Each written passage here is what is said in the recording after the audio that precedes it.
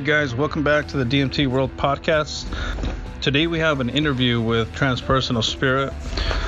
He's a writer, artist, musician, content creator. He runs he's got a website called thepsychrock.com where he does a lot of reviews for psychedelic rock bands, and there's a lot of links in there. There's links to the music, any stores that are related to the bands and so forth. There's a really great website. Make sure to check that out. He's got a background in holistic health. He's interested in the psychological, spiritual, creative, medicinal, and overall benefits of psychedelics. He's in a band called Black Satori. They play electrified psychedelic garage rock music.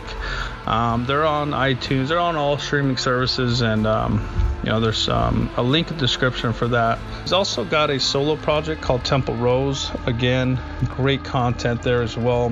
He describes it as a mellow acoustic acid folk music, which is great. You should check it out. He put out an album this year called The Spiral Serpent. That song that you heard in the intro, that's one of their songs. Really great music. You should check it out.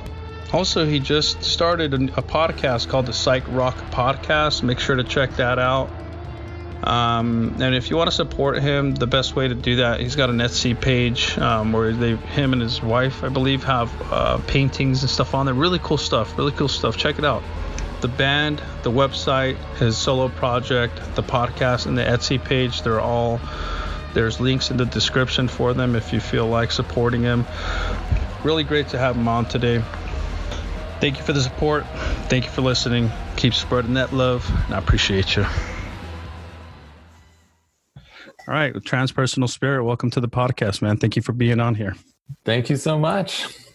So I know we kind of went over a little bit of some of the stuff you got going on, but if you can give us a little bit of a backstory of who you are and kind of what got you here.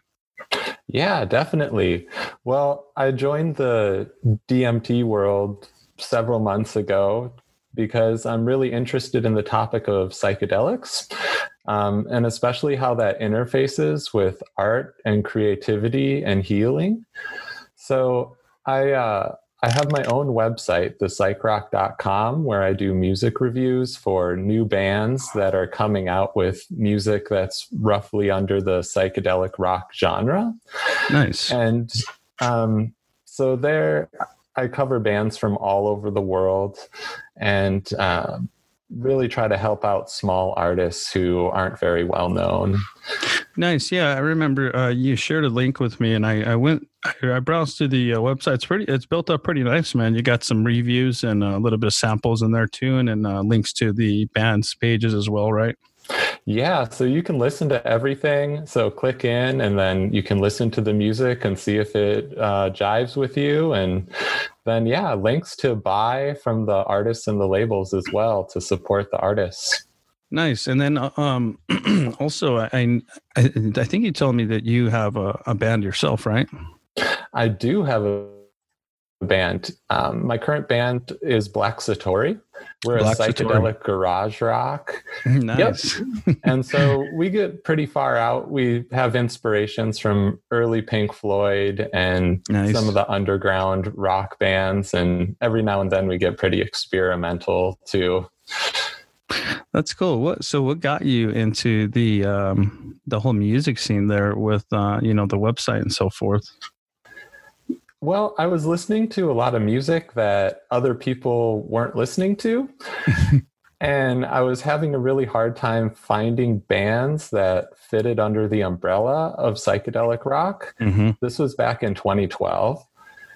And it would be weeks between posts because I just wasn't finding the bands that I was looking for. Mm-hmm. I don't know if they weren't out there or if I just wasn't finding them. But either way, I started writing on the blog. And then this band from Germany reached out to me called Vibravoid. Vibravoid, huh? I really like this band. They kind of like take that early Pink Floyd sound and make it more contemporary, and they release several albums a year. But he sent me this huge promo package with like a vinyl, like 5 CDs, gigantic posters for my band's practice space. And that really hyped me up. Like, I was thinking of maybe stopping the channel and stopping the reviews because I wasn't finding the music and it was hard for me to come up with stuff to post about. And that just kind of lit a fire under me. I was thinking, because I hadn't heard of them before that, and they were just the perfect fit for what I was looking for at the time. And through them, I started digging up all this music I'd never seen before. And it's grown from there. I mean, the first year I posted about like 12 to 15 albums. This year, I've already done reviews for over 90. Wow. So the scene has just exploded, and I hope that I'm a part of that. That's nice, man. That's really nice. Oftentimes as, when you're doing anything like what you're doing, or even like what we're doing here, it takes time to, see the returns, like just in terms of, people listening and so forth, and being aware. I know you can do a lot of promoting, but I think the biggest thing is just sticking with it, and putting out more content and just grinding on, and I think eventually, you tighten up a little bit, and things get a little better, and you just got to keep going on. And it does help to get that little, feedback. That's always great for anybody making any kind of content. Yeah, it definitely grows. It's a slow grow, but it does grow. And now I'm getting emails every day from bands, mostly really small bands, some even just individuals making music in their home. Some of them a lot of them actually are on record labels with vinyl releases and all of that. And getting in touch with the different labels too. I have my own band, so now I have all these contacts to reach out to try and promote my own music as well. That's just nice. Kind of this feedback cycle, where everybody's kind of helping each other out with not a whole lot at stake. Yeah, that's always a good thing, is promoting each other. I'm often on YouTube. You guys, people see me on YouTube commenting on others, channels and so forth. And it's a big thing to do the cross promotion. I think it's a wonderful thing. I think it should be happening a lot more often. So I'm really glad for you for that in that regards. No, it's a fun project. Yeah. So what got you into the whole music thing? Where did that all come from? I've always loved music. Yeah. Even as a kid, I had this like little cassette player, and I'd run around the house just singing along to all the songs, driving my parents crazy. And it just kind of grew from there. I eventually got a guitar, and I really fell in love with playing guitar. I had done some piano lessons, and now I do synthesizers and recording and vocals. And I just enjoy writing and creating music. That's cool, man. And synth, I'm pretty fascinated by synth. I don't know too much about them, but I know I've ran across a couple of channels on YouTube, and I've got a cousin who messes with synths, and he let me borrow one. I don't know, like a year or two ago, and I had a lot of fun with it, man. And it's I never got to recording anything, but that's the way to do it, though. Yeah, because you record your synth part, and you lay a beat on it, and you lay down some more parts, and the next thing you know, you've got a song. Yeah, it's like we were saying earlier, a lot of the struggle, or a lot of the issue comes from just learning, the software that you use in recording any of these things. For you, is there any particular software that you'd like to use when recording any music? I like Logic and GarageBand for really simple stuff. Mm-hmm. It's just so easy. Now, do you play all types of guitar? Is there a particular type, just electric, or you like acoustic, or what is it for you? Both. I actually have a solo project also that's really more focused on acoustic guitar. I do it under the name Temple Rose. Nice. And I came out with an album earlier this year of this sort of gentle acid folk. And that's a lot of finger picking guitar. So I do everything from just like full out freak out acid rock guitar solos on the electric with all kinds of guitar pedals to stripping it all the way down to just organic sounds and focusing on the sounds of the strings. Nice. Is there any way, are you set up to like share anything right now? It's all on streaming. Okay. So just about anywhere you can look up Black Satori or Temple Rose and run into my music there. Spotify, nice. What have you. Nice. So definitely take a look at that and search for this. I'm always pretty fascinated by, different content creators, man. There's a lot of people out there doing a lot of stuff, man. It's pretty cool to see the diversity, in the content there. I personally love content creation, and with the psychrock.com, I recently started my own podcast, a YouTube channel, and then I've been working my way through the best way to promote through Instagram. Mm-hmm. And making those videos, doing the audio, I think it's all really fun. I'm an artist. I'm also a painter, so I do psychedelic paintings as well as animal portraits. And I get really involved in creativity in the arts. And obviously I'm also a writer because I do all the writing on my website. And man, there's the psychedelics are really helpful for getting you out of a bind when you're feeling creatively unmotivated, or when you're self-judging so much that you come to a dead end. I find that there's ways of integrating psychedelics into your practice where it can be helpful. Now, when you do that, is there like a particular psychedelic or a particular manner in which you use it to help you? I would say I'm more focused on the technique. Mm-hmm. I think of it almost like for me, it's a healing spiritual type practice. And I will prefer to do it either in a really focused group community setting where everybody's there to dive deep and do the work, or else just completely by myself, so that I can listen to the music that for some reason is working for me at that moment and really dive into. I like to go deep into my sessions, whether it's a microdose or whether it's a larger dose. And I like to really focus on getting the most out of it. If I take it during the day, I'll literally put like a thick blanket over my head so that it's darker, so the visuals will be stronger, and try to find music that intensifies my experience and pushes me deeper. I like to go into those places where it's colorful and beautiful and blissful and feels so good. And I also like to remind myself that I'm there to be better, to improve myself, to try and, in a way, change the future and manifest something better into the world and into my timeline. And so I will put on some maybe real intense music that challenges me and brings up some of those more difficult patterns that I'm working with.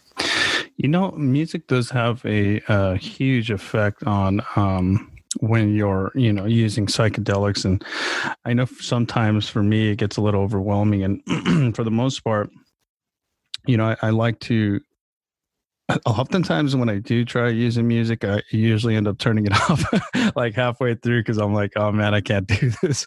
So, if you're doing something like that, man, my hat's off to you, because some of the things can get pretty intense, man, and I agree with the, going deep and getting the most out of it.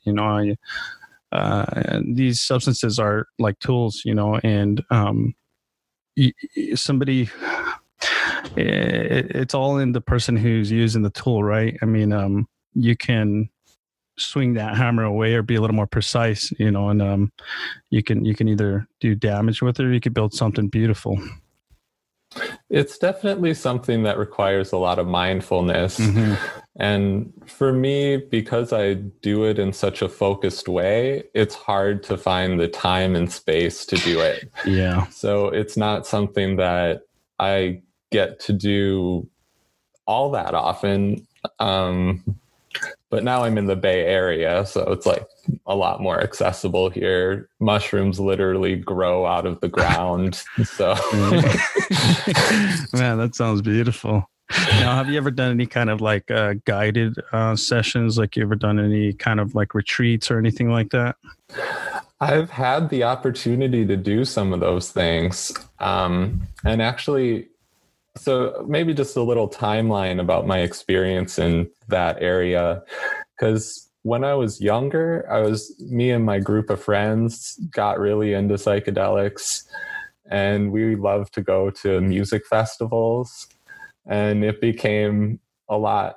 I was getting those deep spiritual experiences, but so much of it was about community bonding and trying to feel like connected to the music and the audience and the atmosphere of the space. And those earlier days when you're learning about something new, you might go a little over the top or not find the best place or use for them. So I went through that learning process when in my early 20s.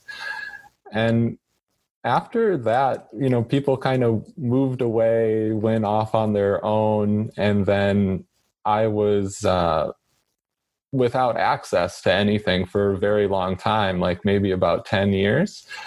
And during that 10 years, the only spaces that came to me were community type settings. So I had connected with a Native American medicine man and done some all-night teepee ceremonies with peyote several times over the course of a number of years.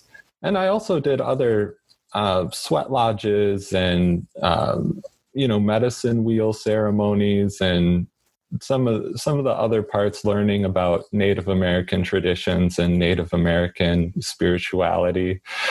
And that was a really fascinating journey. It's very much more shamanic. There's a lot of this idea that links everything you do to prayer, and every single piece of those ceremonies is intentional, and they're designed to communicate with this greater power and to help people.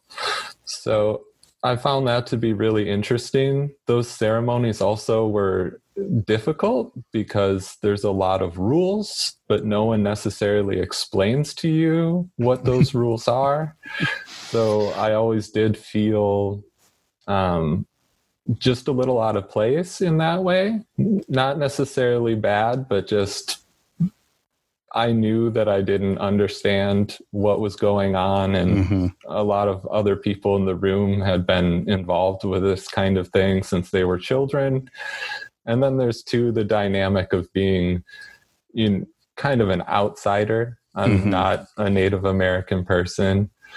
So there was all of those things playing into the experience, but overall it was really good. And the teachings that were spoken about in those ceremonies have deeply impacted me.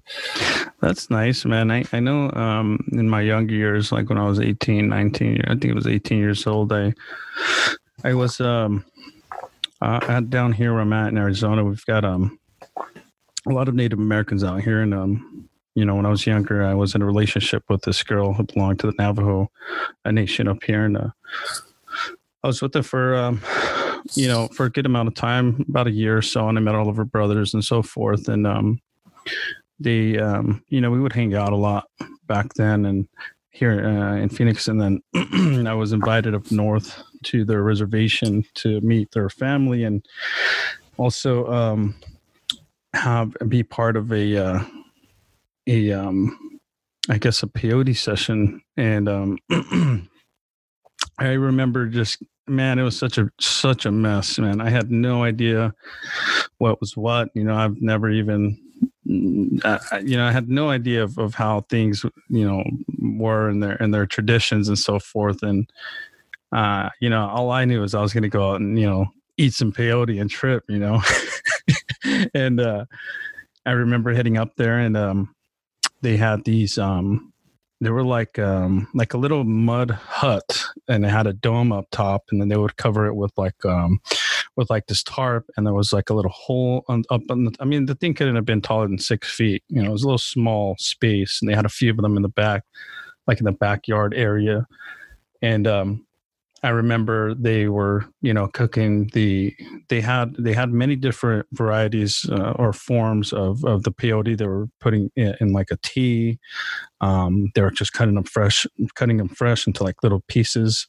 And then inside of the little hut, they had like these little carpets that everybody sat on.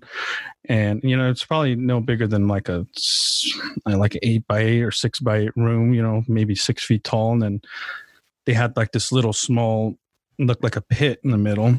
And they had a fire out and that we built on the morning time. And they had these rocks that they had us collect, and we put them near the fire. And then we brought the rocks in the inside in there. And then everybody started getting like their pillows and stuff and like all the little whatever it was they needed to get in there.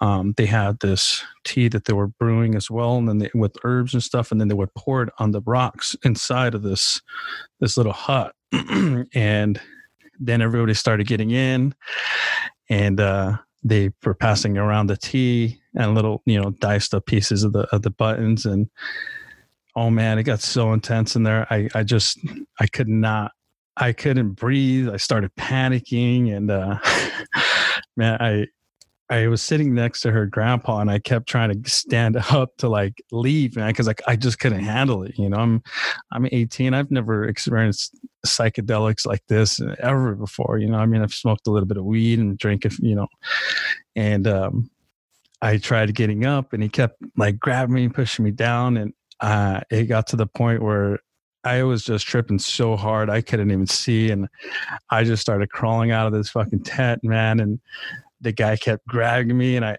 ended up kicking this dude, man. I feel so fucked up about it now, but I was tripping so hard. Her uncle started grabbing me, and I got like into this fucking tussle with these guys in this hut, and I ended up falling out of the damn tent and just running out into the desert, man. And it was a disaster, man. It was a disaster. I just remember running out and sitting on this side of this hill and just tripping for like hours, and then just being amazed at the stars. It looked so crazy out there. And next morning, the guys are all looking for me, and God, man, I felt so bad, dude. I haven't had the experience since then, man, but it was like, needless to say, I never went back. So that was my my experience with the peyote back then, man. And I always think about it, man, about how I fucked that up, and how, but it is what it is. I was young, and I didn't really know what I was getting into, and the mindset, of an 18-year-old back for me. I wasn't ready for it, man. And so really, really nice to hear that you had a pretty good experience with that, man. Yeah, well, your experience isn't really out of the ordinary, especially when you're doing the sweat lodge with the peyote, because that's rough. They call that combining medicines, because the sweat lodge by itself is enough to really challenge you and take you to some deep places. And then when you combine the sacred medicines in with that, it becomes very, very cleansing and detoxing. And I've been in some of those where it's so hot, I literally start digging a hole in the ground because like the heat rises. So like I just be like down there, like tucked in as low as I could go, like trying to get into the dirt to cool off. So I've been there, man. Those things get intense, man. If you think about even being in the sauna, for some people for like 4 hours. Yeah. And the thing is too, there's no temperature control, man. It just gets as hot as it can. And it's like one of them, it's kind of like a test almost, like it's a test. Yeah. Like who can, I'm here, I'm the oldest guy, I'm going to be here. And, if anybody, it's almost like a rite of passage type thing, right? Like, kind of like, let's see if you can hang, let's see if you're worthy of this kind of thing. And I think that's what it was, for me, because, I was getting pretty serious with this girl, and once the family found out about me, they're like, well, come and bring him up here. Let's check him out. Also, too, strangely, in those situations, your internal prayer, it sounds kind of kooky, but your internal prayer makes an incredible difference. So a lot of the sessions I had with the peyote button, I did do some in sweat lodges, but they were usually in a large teepee doing the all-night teepee ceremony, which you sit all night. Like it starts at dusk and you don't leave the teepee or really move at all until the sun comes up in the morning. So it's like 12 hours. Jeez. And they do a lot of prayers beforehand, these tobacco prayers and setting the space. And then they start passing around the medicine several hours into the ceremony. And it'll be that tea and the chopped up stuff, the quid. And I found that it would make me feel sick unless I was taking it while I was simultaneously internally praying. Now, what kind of praying are you referring to? Like, is there like a certain type, or is it just something that you kind of create on your own? It is my own thing. I don't even know if prayer is necessarily the perfect word for it, but that's definitely the language that's used in those ceremonies. And so what I would do, I would take the quid and pop that into my mouth, and it's real bitter. And then I would use the tea to kind of throw it back and swallow it down. And then I would sort of wave my hand like in front of my body, like I was sort of massaging my energy body, and just think like, become a part of me, help me. I'm looking to be a better person. Or else if I had a specific intention for that ceremony, I would sort of repeat that.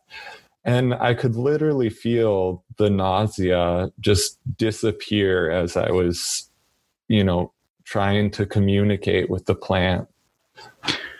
That's a big thing with a lot of the mescaline containing cactuses, as the nausea. A lot of people get that. For me, I know I do. And, the peyote is it's an interesting cactus. I know I've met a few people out here, where I'm at in Arizona. There's a lot of these. There's a church out here somewhere. I don't know if they're still operating. It's down south, and I've been told about it. There's this couple who runs this place, and it's more so like it's not even like a retreat or anything. It's just a safe place for people to go and experience peyote. But even then, the peyote is, a lot of people are not keen on eating the peyote in terms of harvesting the peyote. I mean, some of these things take forever to grow. They grow at such a slow rate, and a lot of people will prefer to, use like a different cactus, San Pedro, just because, there's a big connection once you start cultivating these cactus as well. And then there's also like grafting, where people will graft a peyote button onto a different cactus or plant, which basically is, they slice the bottom of the peyote button, and then they slice the top of the plant they're going to be transferred onto, and just kind of stick it on there. And they use that plant's roots to absorb nutrients and water, and the button ends up growing a lot faster than it would if it was just on its own. And they use that for seeds and so forth. But usually when you find some peyote out in the wild, I mean, that stuff's been sitting there for decades. Some of them even centuries. Yeah, just leave it. Don't cut it. It's like an endangered plant at this point. It's one thing if you've got it in your home and you're just cultivating it. But out in the wild, it's becoming so rare. You don't want to cut it, honestly. You want to leave it there. And definitely. That's why I've never had the opportunity outside of ceremony to do that. And going through the Native American church in that way, which really isn't an option that's open to a lot of people, but there's rules about where they source it from and all of that. So it's a sustainable practice. Yeah, you often see a lot of people harvest or cultivating it just for that, or just for propagation, just to put some more it alive. Mm-hmm, exactly. I think the decriminalized movement's really important in that you can grow this cactus all of a sudden in areas that are decriminalized, in theory, not federally, but on a local level. But if you think about it in a broader sense, like including peyote in that is a really contentious issue, because people are like, well, people shouldn't be harvesting it. It's an endangered plant. They shouldn't be looking for it and possessing it. But I look at it from this other side as well, where it's like, this is an endangered plant. If we have it growing inside of people's homes all across the country, across the world, it preserves the species. Yeah. So that's a really tricky issue to navigate in the psychedelic community. Yeah, definitely. And a lot of times, once you start cultivating peyote, it's hard to harvest something that you've been cultivating for decades. I've met some people recently that have had, buttons that have been passed down from generations, and, they're like, yeah, I wouldn't dream of harvesting this thing and eating it, at this point, but, who knows, maybe my son will, and it just continues like that. So it's definitely, something else, the cultivation of that cactus, man. It takes time and patience. And it's a unique plant too. It's to me anyway, it's very different than sort of the classic Western psychedelics like mushrooms or LSD. For sure. I don't have too much experience with the mescaline. I really don't. I just have that one experience, but, no, I agree. And like I said, I've spoken to a few people here, and, they've kind of shaped, my view on it too. And, no, I agree. It's something else, and it's definitely something to be preserved for sure. I've also had going back to the original question, I had the opportunity to work with a psychedelic therapist using psilocybin mushrooms in community ceremonies. And nice. That was a really good experience. I felt a lot more comfortable in that space than going outside of my own paradigm into like a 10,000-year-old ceremony. Because this person would reach out to you beforehand. You would talk through all of your stuff. He would give you practices and exercises to do in the weeks and months before the session. And then, we'd check in with you before, and then you'd go there and take the medicine, and he would keep you focused. It's sort of, the guy's not Buddhist, but I think of it in a Buddhist way where you're kind of like focused intention the whole time. Like, it's almost like he could read your mind and be like, what are you here for? Like, come back to your intention, like be grounded in what you're here to do. And yeah, it was so cool because he had like gongs and singing bowls and, music queued up for the whole session. So sometimes it was recorded music as well. Sometimes, the sessions would travel pretty freely, sonically speaking. Sometimes we'd suddenly start singing, or it was really fascinating. And then we'd have talking circles afterwards where we'd all share our experiences, and everyone in the group's experiences would reflect off of one another, and someone would say something and you'd be like, oh, something like that happened to me too, and I didn't think about it that way. And I mean, by the end, it's like everyone's like dropping a tear, like feeling so connected and bonded. And That's then beautiful. you go back to your life, and then they call you and check in and make sure you're doing good and help you come up with integration exercises. And so that was a really powerful experience. I made some really big leaps and bounds, and that again was over the course of like 3-4 years, maybe like 4 or 5 sessions. That's nice. I like hearing stories like that, and the person helping you, reaching out to you prior and then after that's part of the setting, and I find that, in the last few times that I've spoken to people, the guided, experiences, then there's definitely a huge benefit in there that people are missing out on. Not saying that that's the way anybody should do it, but, me personally, I have minimal experience with these type of experiences, and mainly it's me on my own, or with a trip sitter or something like that. But I do see that a lot of people get different benefits from these community sessions or guided sessions. There's definitely something else there for sure. There's so much about how my process has played out with all of this, where everything is very synchronistic and coincidental. And there's those old sayings like, when you're ready, the teacher will appear. I don't really like that saying, but it seems to suggest something that's true, where there are times when just kind of magically these things just fall into your lap.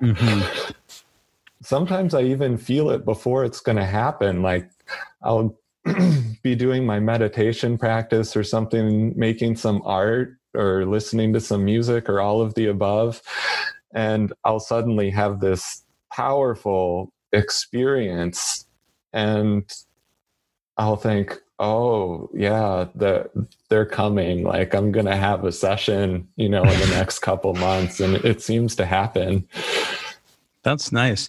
Now, are you pretty involved with like a psychedelic community there where you're at?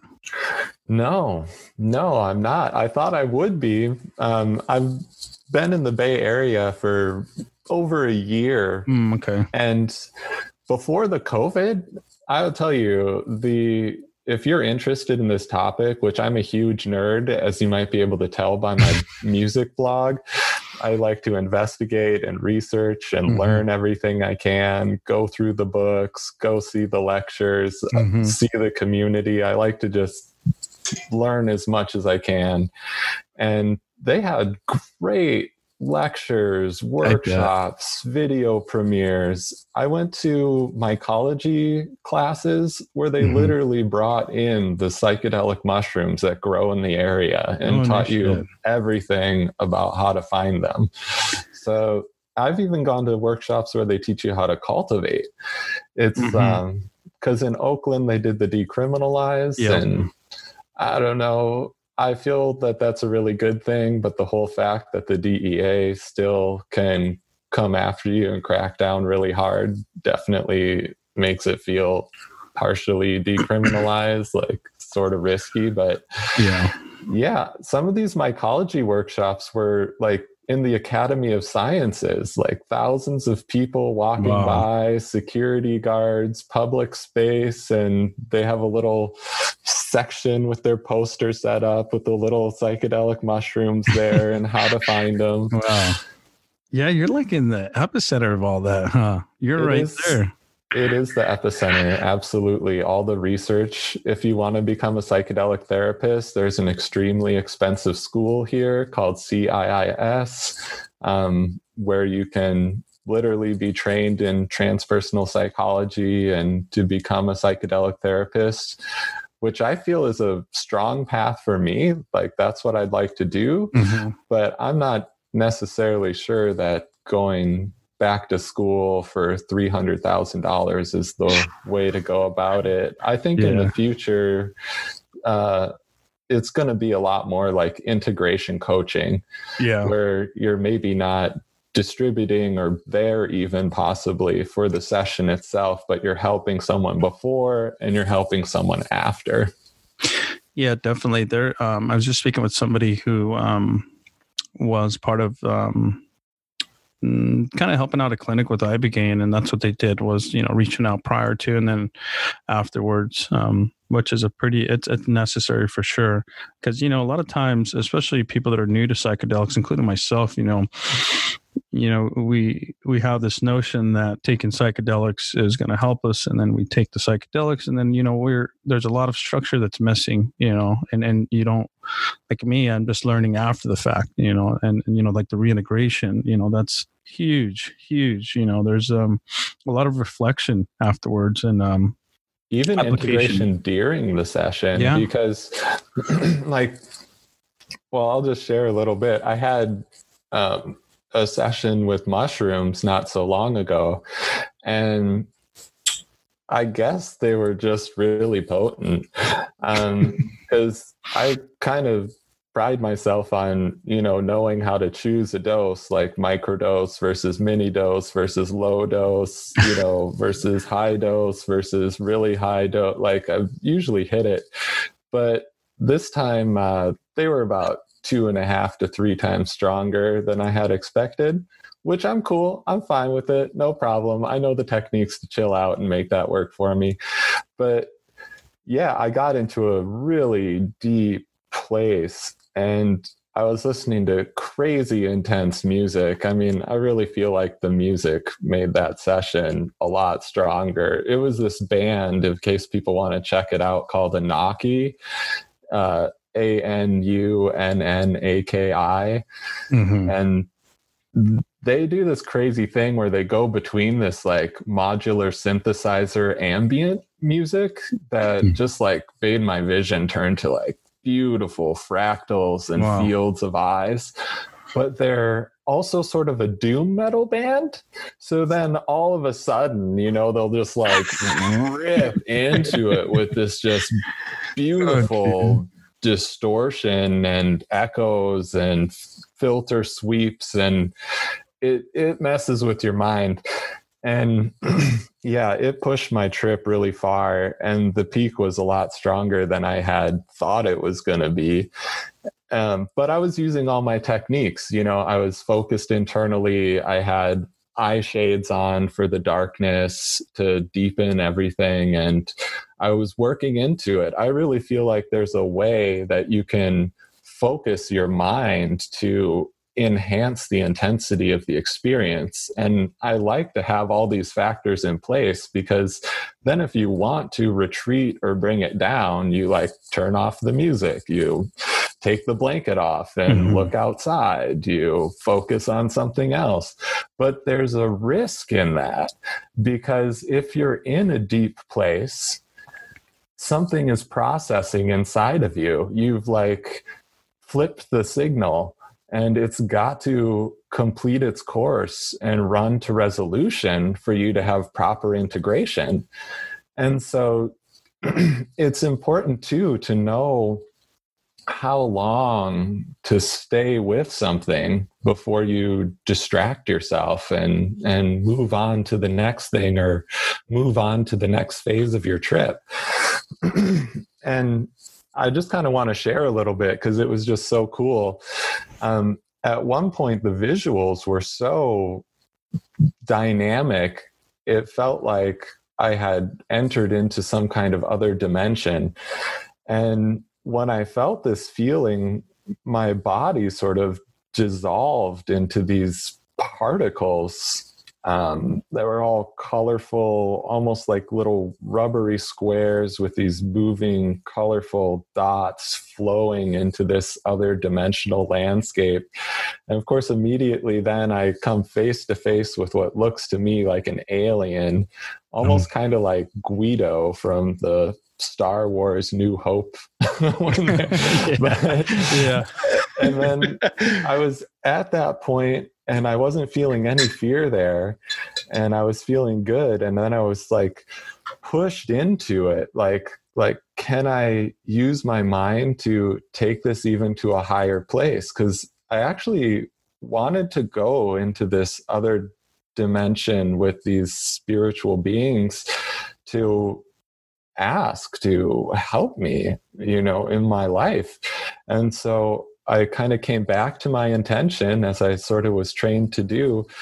And I kind of restated my intention. And then it was like myself had dissolved, but it pushed up through this bubble and kind of entered into this other worldly landscape that was like a desert with like this planet in the background and these mountains in the distance and this strange figure in this white spacesuit. It was really skinny and it had a giant head mask with a dark shield, and it was holding some kind of like ray gun or scientific device and pointing it at this single flower that was growing in this desert.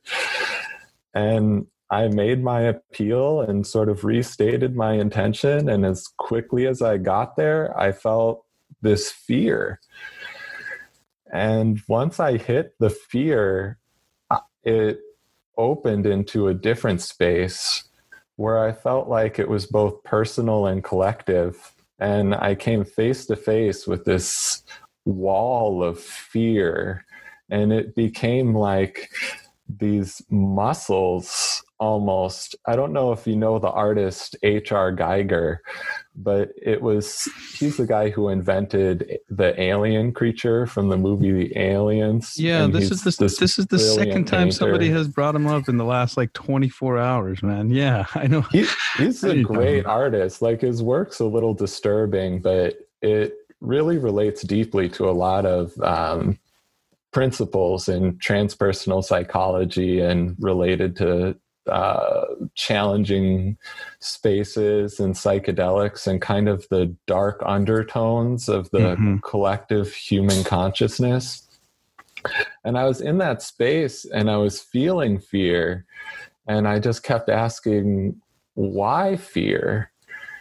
And it would sort of show me these different things, and I just got this strong vibe that I was essentially just experiencing what is, that there's a lot of fear in the collective human consciousness. Yeah. And therefore within me there's all these fears, and I'm good at coping and I'm good at finding ways to stay positive. And my artwork and everything is essentially what I use for all of that. And it was an honest look at myself and the collective. And the music ended, and I knew that I could not leave that space. I had to stay there. I had to allow this to come to its resolution before I got up, before I opened my eyes, before I stopped working it internally with this sort of meditation technique. And I laid there for a while, pretty uncomfortable, just knowing that if I didn't, it could have a resonance that echoed out into the weeks upcoming, because it was never fully resolved. Yeah. And when that happens, it's uncomfortable. It catches you by surprise. You start thinking like, oh, I did too much or something like that. But a lot of times all of that is just things that aren't properly resolved. So I allowed that to resolve, which I think it took like an extra 30 minutes just laying there. And then I got up, and for the most part after that, it was a pretty mellow thing. Like I'd entered a different part of my session where it was more about being up and being active, and I made some artwork. And yeah, so that little section, I just think it illustrates an important lesson. about what can happen when you go really deep and face yourself, and some of the risks that are associated with that, primarily not being able to integrate or process what you face. And that can lead to a type of trauma. And essentially, psychological traumas are just you're experiencing something that's overwhelming. Exactly. And so what your body does, your mind does, is it takes that experience and it puts it in a little drawer, and it says, all right, well, we'll get to this later when we're more able to deal with that. And depending how long it's in that drawer, it starts to kind of, like a mushroom, like mycelium, it starts to reach out and starts infecting other parts of your day and your life. And it becomes really important to be conscious about that.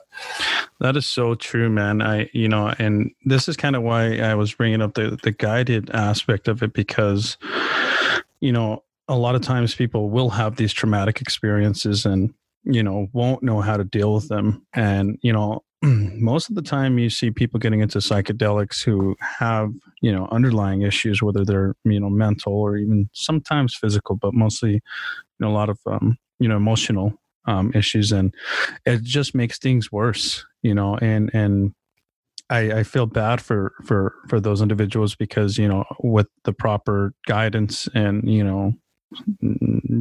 to care, like, with this person calling you before and afterwards, it could have turned out a lot different, and I think this is why it is important to have these, guided ceremonies or even assisted ceremonies, or however you want to, label them. But I think that's why it's important for people to also get involved with their local community, because there's people that have been doing this for way longer than most, and they've developed these practices and and techniques as well, and it greatly benefits people. I mean, me personally, I don't have much experience with it, but the more I talk about it, the more I hear people talk about it. I really been looking into these guided sessions. I really do think that there is a lot to learn there, especially from somebody who does have way more experience.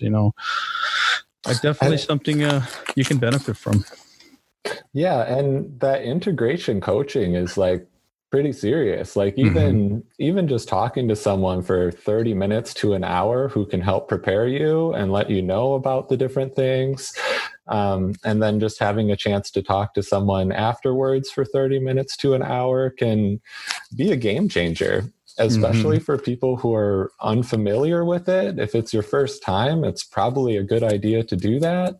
And I mean, we're on this forum. People can friend me and direct message me, whatever. I'm happy to help people out with that kind of thing.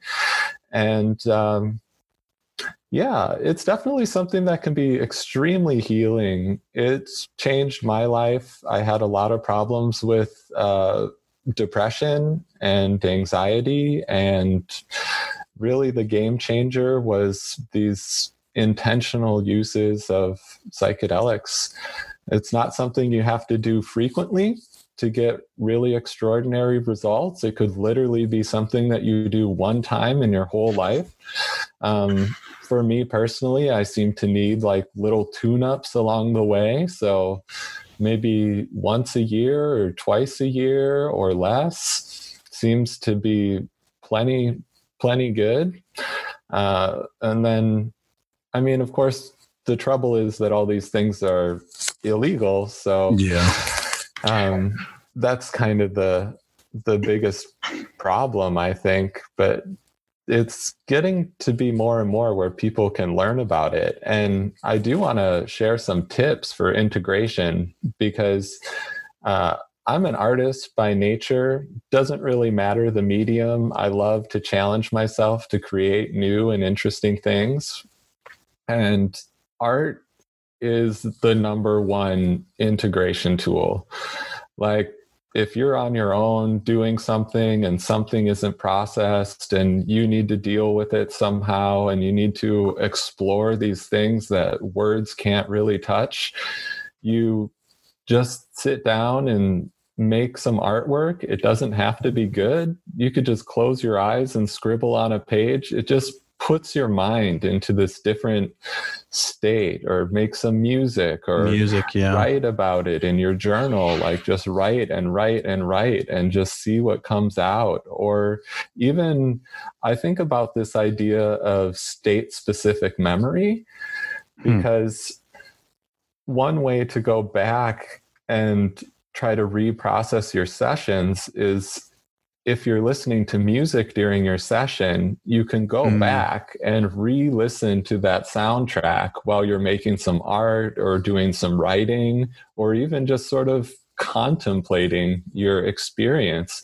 And it can help bring you back, kind of like sometimes you remember your dreams the best in the morning right afterwards, and then they fade away. But then when you're in that more dreamlike consciousness, the dreams become easier to remember.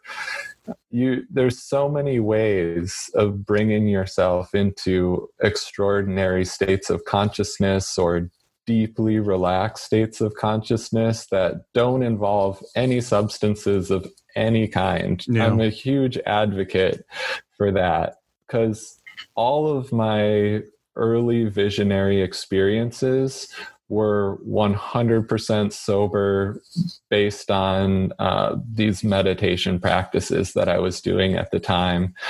And I know it's not that way for everybody, and some people will meditate their whole lives and never run into psychedelic experiences, but that wasn't the case for me. And I know that there's just so many ways to keep digging deeper into your unconsciousness, your higher consciousness, and to understand your psychology more deeply through the arts. Yeah, definitely. I there is definitely, I definitely agree. I know you're saying that, doing art or so forth afterwards. I've got a guitar I've played on and off here and there, and I do find that, turning to the guitar, it does help so much. It's almost like you're expressing something that you can't express with, words, and you get whatever that is out into the open, and it definitely helps, man. I know just the other day I was having a little bit of an internal battle, and I didn't even know how to express it, to my wife or anybody else, and I just had to get something out, man. And I came back here and grabbed my guitar, man, and just out of nowhere just started playing for like 5 minutes. And it was something new, it was just, and as I was doing it, man, I could feel this weight being lifted, or just like it was coming out, and it just sounded so beautiful, man. It was definitely inspiring, man. And I know I keep that thing around for something. But a lot of times after I have a session, man, I spend a lot of time, reflecting and thinking about it, and I've never thought about, using like music in that manner. I don't really have too much of a hard time though going back there. I'm a pretty lucid dreamer, and I remember my dreams from, weeks ago. They're as clear as day. It's almost like, I'll fall asleep here and I wake up in another place. It's almost like I'm living a different life or a different experience, so I can easily slide back into that state of mind. I just never thought about using anything else like that. So definitely appreciate that tip, man. I might try that out down the road. Yeah, it's worth it. And you might even surprise yourself. People who don't think they're artists might actually create something that they really feel strongly about. And I also want to talk about the artistic process a little bit, because it's a challenge. You question yourself, you come up against all of your feelings of anxiety and inadequacy and your hesitancy and indecision. They come up when you're making artwork, and it gives you a chance to process all that stuff. Yeah, definitely it does, right? I never really got into it so much. When I was younger, I used to do a lot of art. I used to do a lot of drawing and stuff, mainly just like pencil and black and white type stuff. But never really pursued it any further. Just kind of get into becoming an adult, and everything from the childhood just kind of takes a back seat. You got to make time for those things.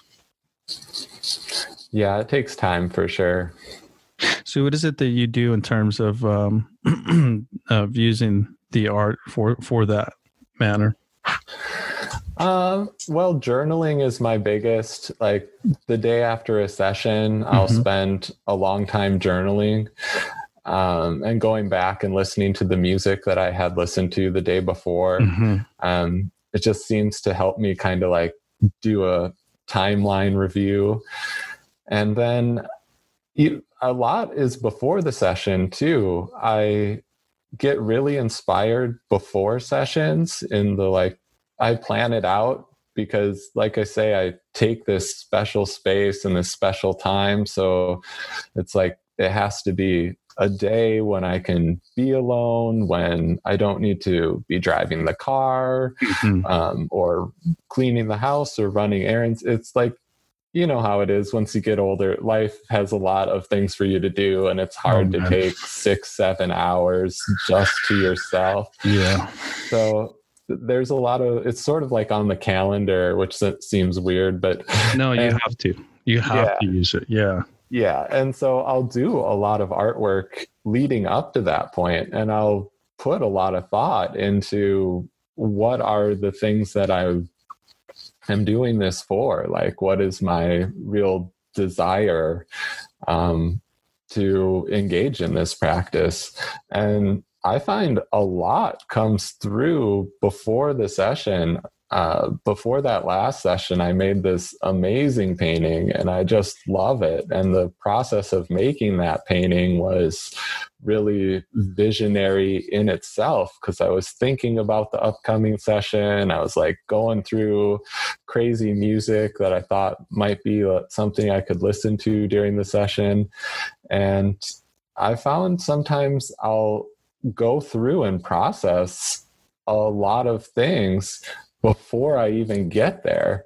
And then once I'm in the session, I can really focus a lot more on the core issues that I'm there for, which for me is a bit of exploration. That I always have this sort of dual purpose of both like trying to find out what's out there and also, healing myself in the process.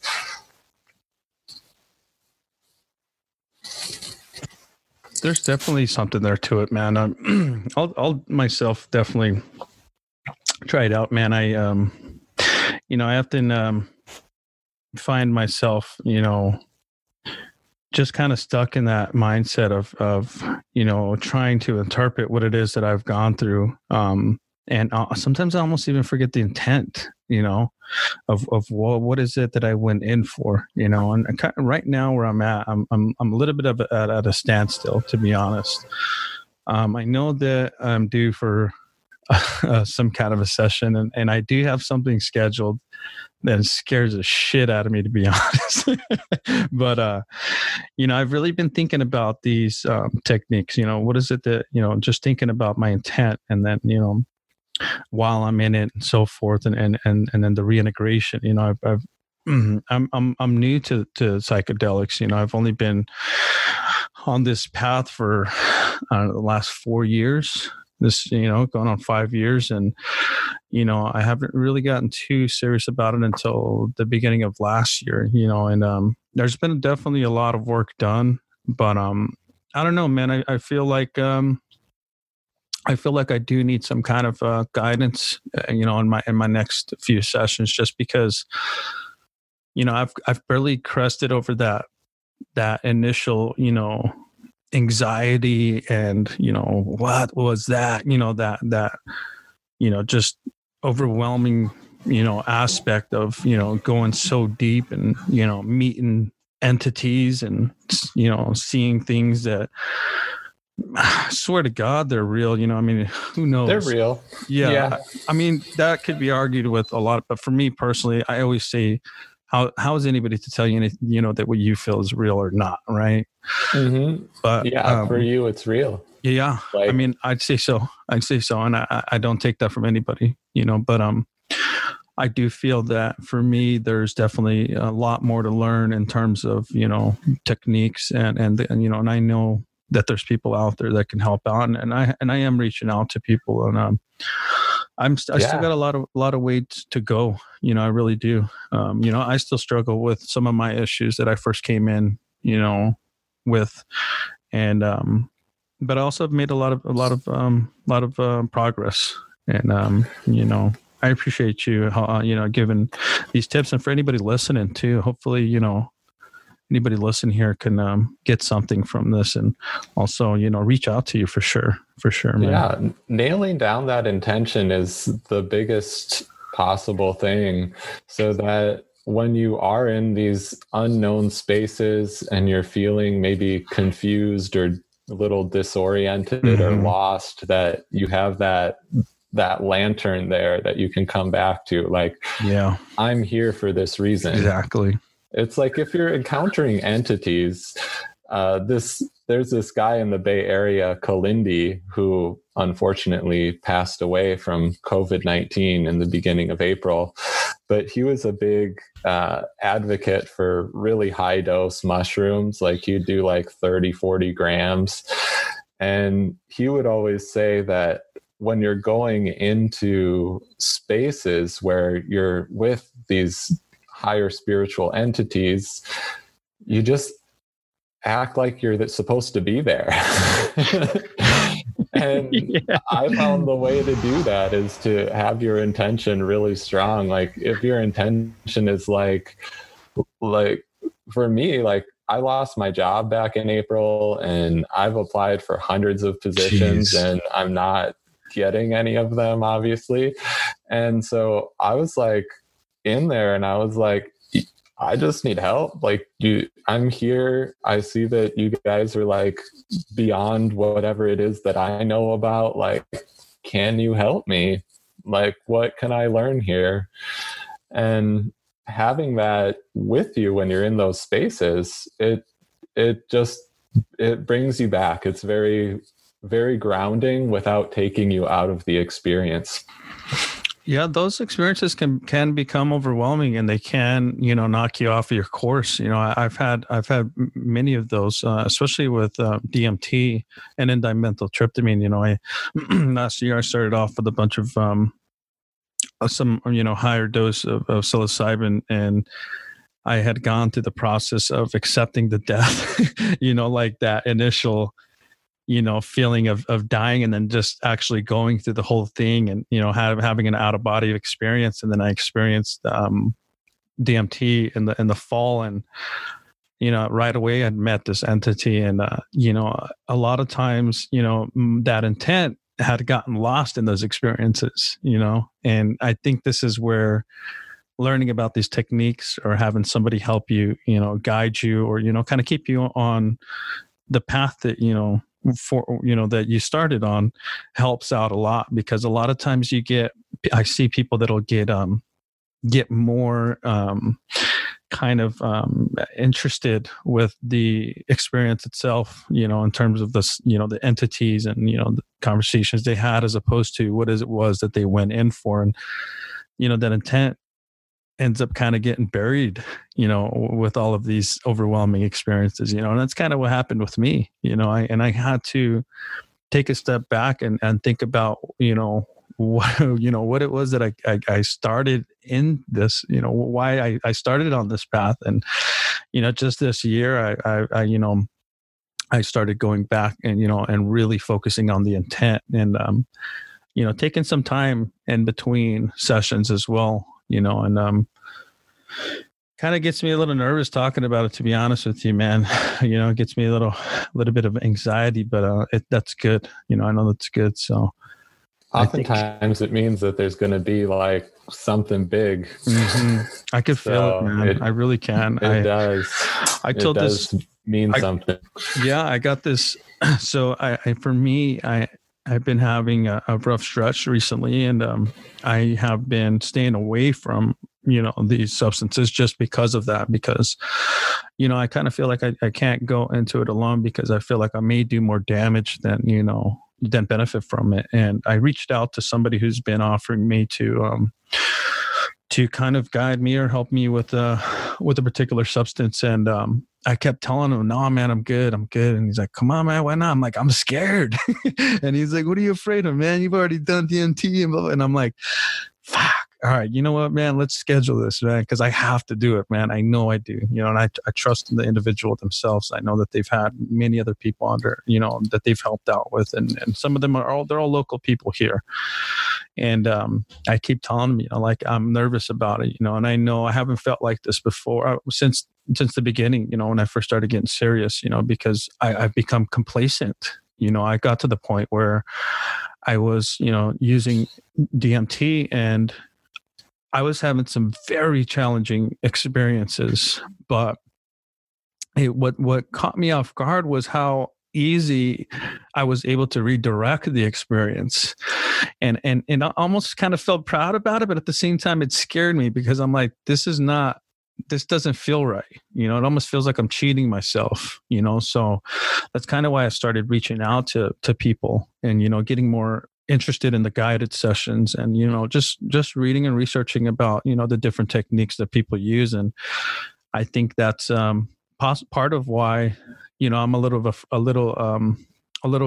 fearful of, not fearful, but just afraid, kind of a little nervous about it, because it's back to square one, where there's, I don't know how it's going to go. And I think that is where I'm supposed to be at, Yeah. And it's always square one. You just never know what's going to happen. And things aren't even dose or substance specific sometimes. No. And then, I like what you were saying there about you could shift the experience, and you're wondering if that's like the right thing to do. And I was feeling like that with my guided mushroom sessions, because by the end, I was being instructed to focus on grounding. Like, he was like, it's like he knew when I'd start like drifting off into outer space, and he'd be like, bring it back, bring it back down and ground yourself. And it was so interesting, because like I got extremely grounded in the middle of one of these higher dose sessions, and I was able to just really focus my awareness and stay grounded. And the clarity that I felt in those moments has really stuck with me a long time. But I also felt like I was missing out on some of the other parts of the experience, because I was so body focused and so grounded. I wasn't doing the normal type of astral travel or like really strongly visual journey that I'm used to with the mushroom. So I don't know the answer to that. I think sometimes if your intention is something super specific, like for me, I was getting really ungrounded at that time in my life, and I really needed to zero out and ground. And the assisted session really kept me in that. But in so doing, other things that I'm used to happening in the session didn't really happen. So there is that interesting play.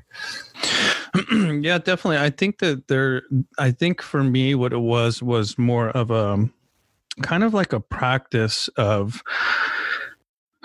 not allowing things to become too overwhelming. But I have this belief that these entities, for me, I've always believed that I get what I need and not what I want, right? Everybody has heard that saying before. And by like when I had these last two experiences on DMT, and they were very difficult. They were really dark, and they were they were the most challenging I've had in the last few years. And I remember getting so overwhelmed by what was happening. And it was something dark. It was always something dark. And I remember, like, the last one, I had this entity that put this huge stone on top of me. And we were in this dark cave, and it was like a cog, and it was huge. And I remember him coming down on it as it was rotating. And I'm looking up in this cave, and I'm like, what the fuck is this? And this thing comes down on me, and I put my arms up, and I'm like, oh geez, I don't know, what am I supposed to do? And the thing jumps off of it and sits on this huge stone chair, and it's just staring at me like, this is what you get, motherfucker, kind of feeling. And I remember panicking, like extreme, just like this thing is going to fall on me, and just staring at this thing and realizing that it was just left up to me. And it was more so just kind of like you have to learn how to control this fear and this panic. Otherwise, it's going to eat you up. And, at that moment in time, I just kind of just let go. And, a lot of times people have that. Like for me, I had a hard time letting go of feeling like I had to stay alive, like I have to be here, like, and the feeling of myself, like self-preservation, as opposed to just being like, what's going to happen is going to happen, and I'm going to make it through this no matter what. And I got through that experience, and I don't know, there was something kind of missing still, and I think that's kind of where the question came up of whether that was good for me or not. I know it had to happen, but I almost just kind of signaled like, hey, you're going to a next step. And that next step is, actually learning some more techniques, or having somebody there to, teach you certain, different aspects of what it is that you're missing while you're doing this, solo, basically. I think that I could only go so far with myself, or, by myself, that I definitely started looking into these, more group sessions or even guided sessions. So I'm really looking forward to it, man. I'm really looking forward to it. And I think that you bring up a lot of good points, in terms of the techniques and using the art and so forth. I think that's a lot of good tips for people that are listening as well. Yeah, that experience sounds very life affirming in a way, because you come up with that fear of losing touch with all of the things that you love and are a part of, and you recognize how important that is, which for a lot of people, that's a really important lesson. But then there's also the mystery, mm-hmm. the other side of that coin. Like, What is this? Why is this? How? Yeah. I've never really gotten, I've talked to a lot of people who have had, especially like locally, who have had these experiences, and they end up with, more of those questions, like who, what, why, the whys. And to me personally, I don't feel like I've gotten there yet, just because I struggle with such a huge inner battle, even like the fear part, even prior to getting into psychedelics, I was in a lot of situations where fear was the killer.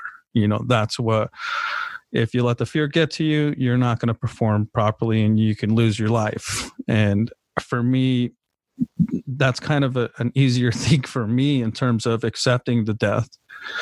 For me, it's more so everything around it.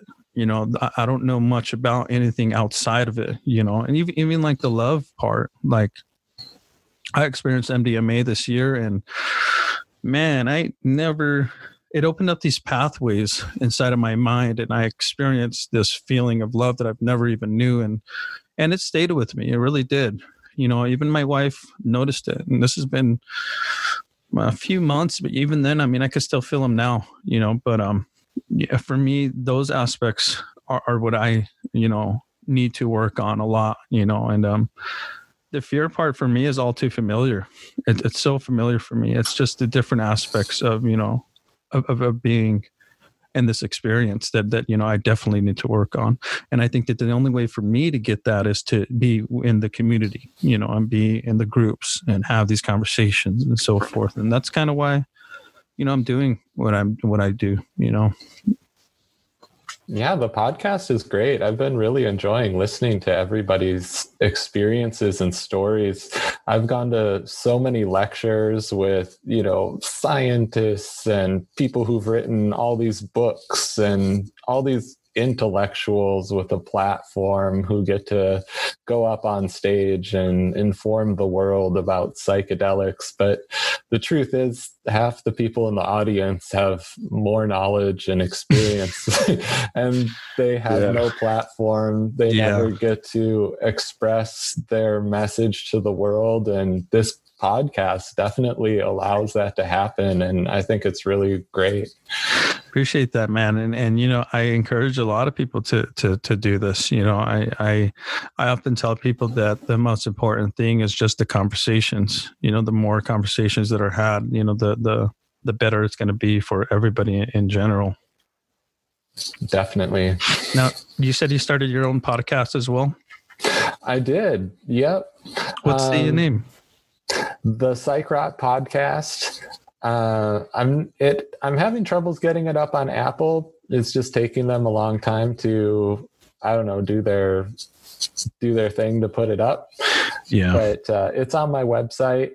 I'm going to be recording another episode soon. I just did my first episode the other day, and it was about the history of psychedelic rock, focusing on like 1964 to 1973, highlighting the movements in the US, the UK, and Germany. Nice. And I talk about like bands like the 13th Floor Elevators and Pink Floyd, Black Sabbath, Jimi Hendrix, Tangerine Dream, and more. It's a pretty good one. It's a monologue, and I guess I was ready to talk about it because it just went really smoothly. I like it. That's beautiful, man. I just pulled it up right now. It's the psychrock.com, right? That's the website. You got it on there? You got it. Beautiful, man. I'm definitely going to check this out, man. This looks pretty cool, man. You get a pretty cool little setup here, man. Yeah, that site took a while to put together. It looks great, man. I'm not going to lie. It looks beautiful, man. You did a great job. You did a good job. Hey, thanks. Now, also, and the thing with Apple, it takes a little bit of time, but afterwards, it's just a matter of getting them going.